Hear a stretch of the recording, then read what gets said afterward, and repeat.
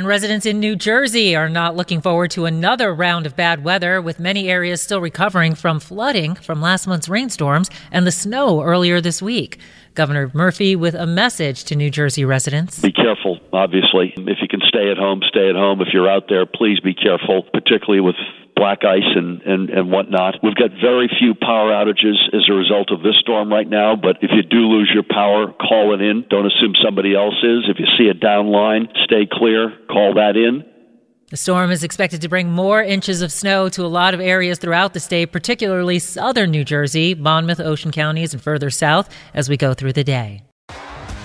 T-Mobile has invested billions to light up America's largest 5G network, from big cities to small towns, including right here in yours.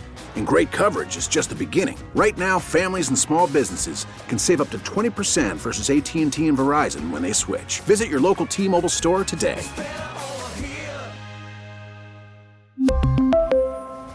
Plan savings with 3 lines of T-Mobile Essentials versus comparable available plans. Plan features and taxes and fees may vary.